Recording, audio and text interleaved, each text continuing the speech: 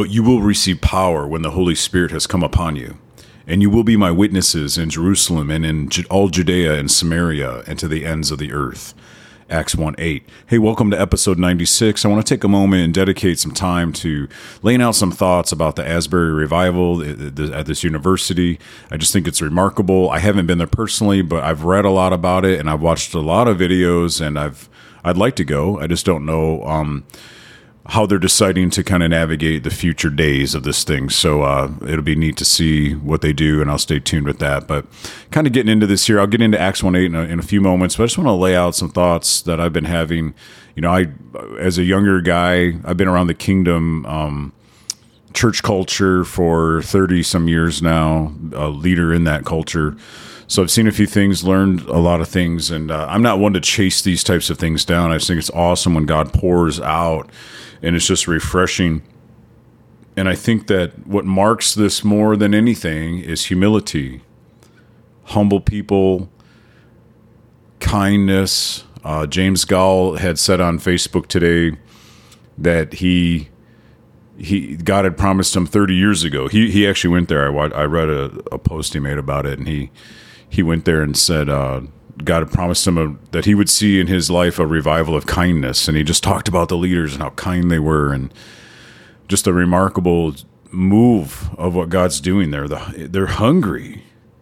It's marked. This is a movement marked by hunger, you know, and I feel like that's the key.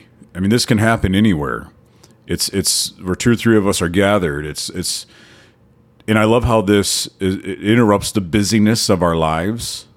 It interrupts the business of our culture. I think on Valentine's Day, one of the younger guys at Asbury was up there speaking, and he was like, I was supposed to be on a date with my girlfriend tonight, but here I am. And you know, they just broke into this 24-hour expression, and I'm really connected to the IHOP culture in Kansas City as well. And, you know, obviously it's a 24-hour nonstop, just devotion to the Lord for 22 years now, I believe. And it's that place really has a powerful impact on my life for many, many years. I go to Kansas City 2, 3, sometimes 4 times in a year just to sit in the prayer room and have some good barbecue, get some good workouts in, sleep in, you know, enjoy a good cigar if that's on the agenda or whatever. But, you know, I just want to share a little bit here.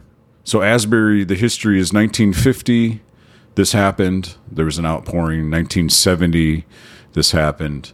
And then 2023, just really remarkable.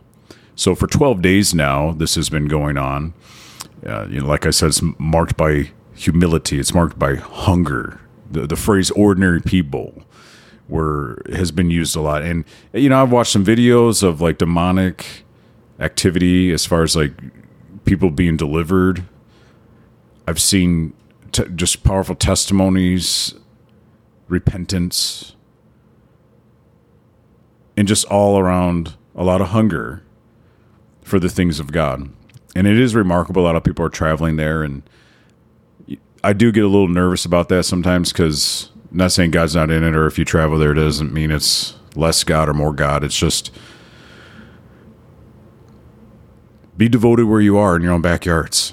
Like, how hungry are we in our own communities, in our own church gatherings? And we need to challenge ourselves a little bit more there than just being so quick to head here or there. And believe me, I want to go down there too, not just because I don't feel like it's a hyped up thing. I just want to go and just experience it, like, you know, everybody else that's going there. So I'm not criticizing. Let's just be as diligent in our own backyards to be humble, to be repentant, to be confessing, to be open and passionate about going after the heart of God in our own backyards.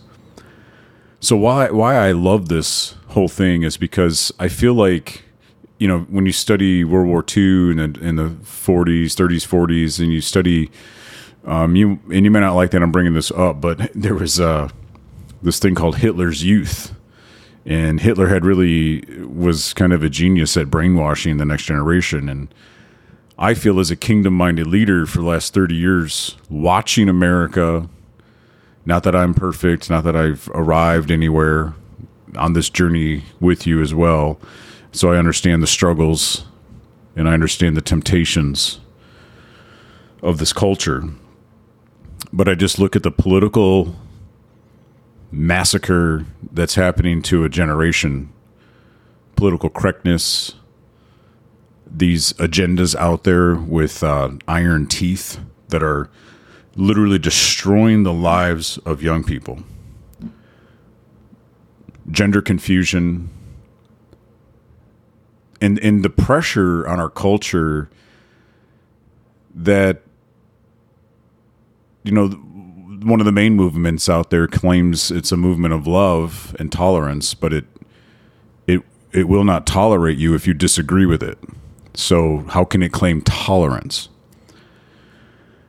And that's the thing that I fear we've lost, and I'm probably not sharing anything new on this episode, but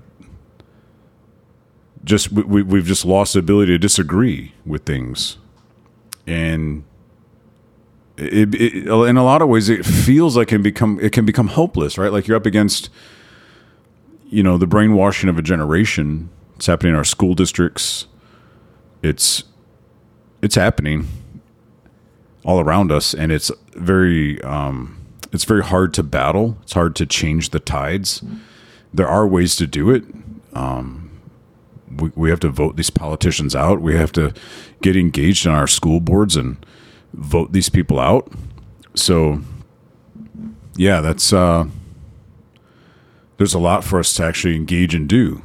But anyway, let me get right to the point here. So Hitler's youth compared to our current war on our youth and the propaganda that goes against our culture, I just think it is so cool. It actually brought me to tears the other day. I think it's so cool that God, it's like a kiss on this generation, that he chose Asbury College, and now it's on multiple college campuses. Just this hungry move of God.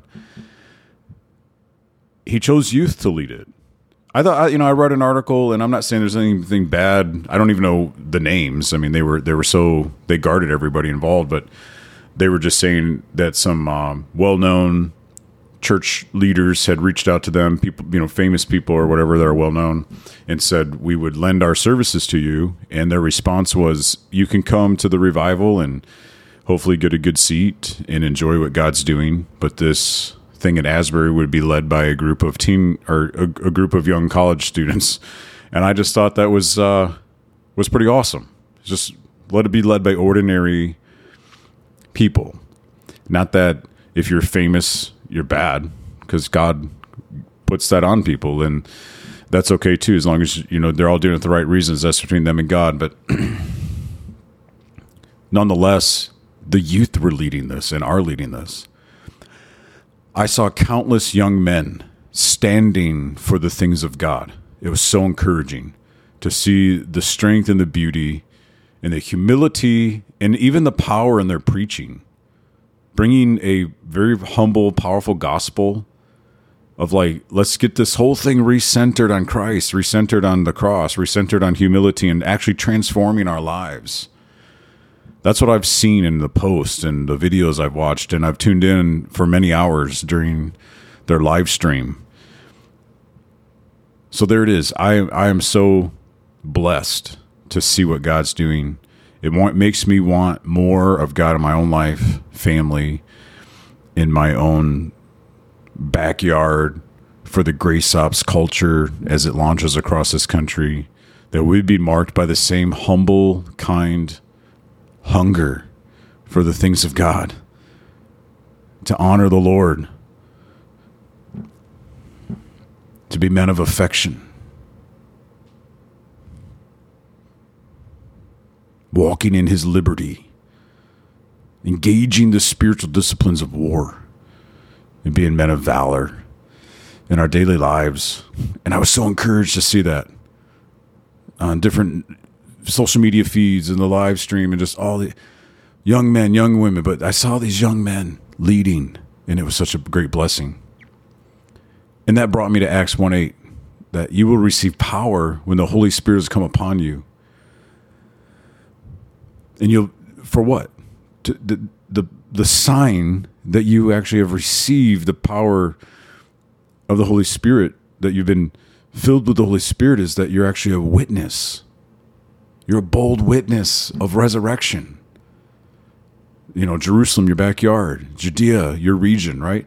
And Samaria, your nation, and then to the ends of the earth, all the way out to the globe, no matter where you go, that we'd be filled with the fire and the power of the Holy Spirit so that we can be bold witnesses. And I see that in Asbury. I saw that strong marking of hunger and that strong marking of being bold, fiery witnesses. I just loved it. It was like burning torches, burning hearts, burning for the things of God.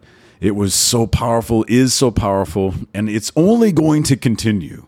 Come on, it's only going to continue. God is going to do powerful things. One of my friends, he posted on his Facebook one of these memes, and it said,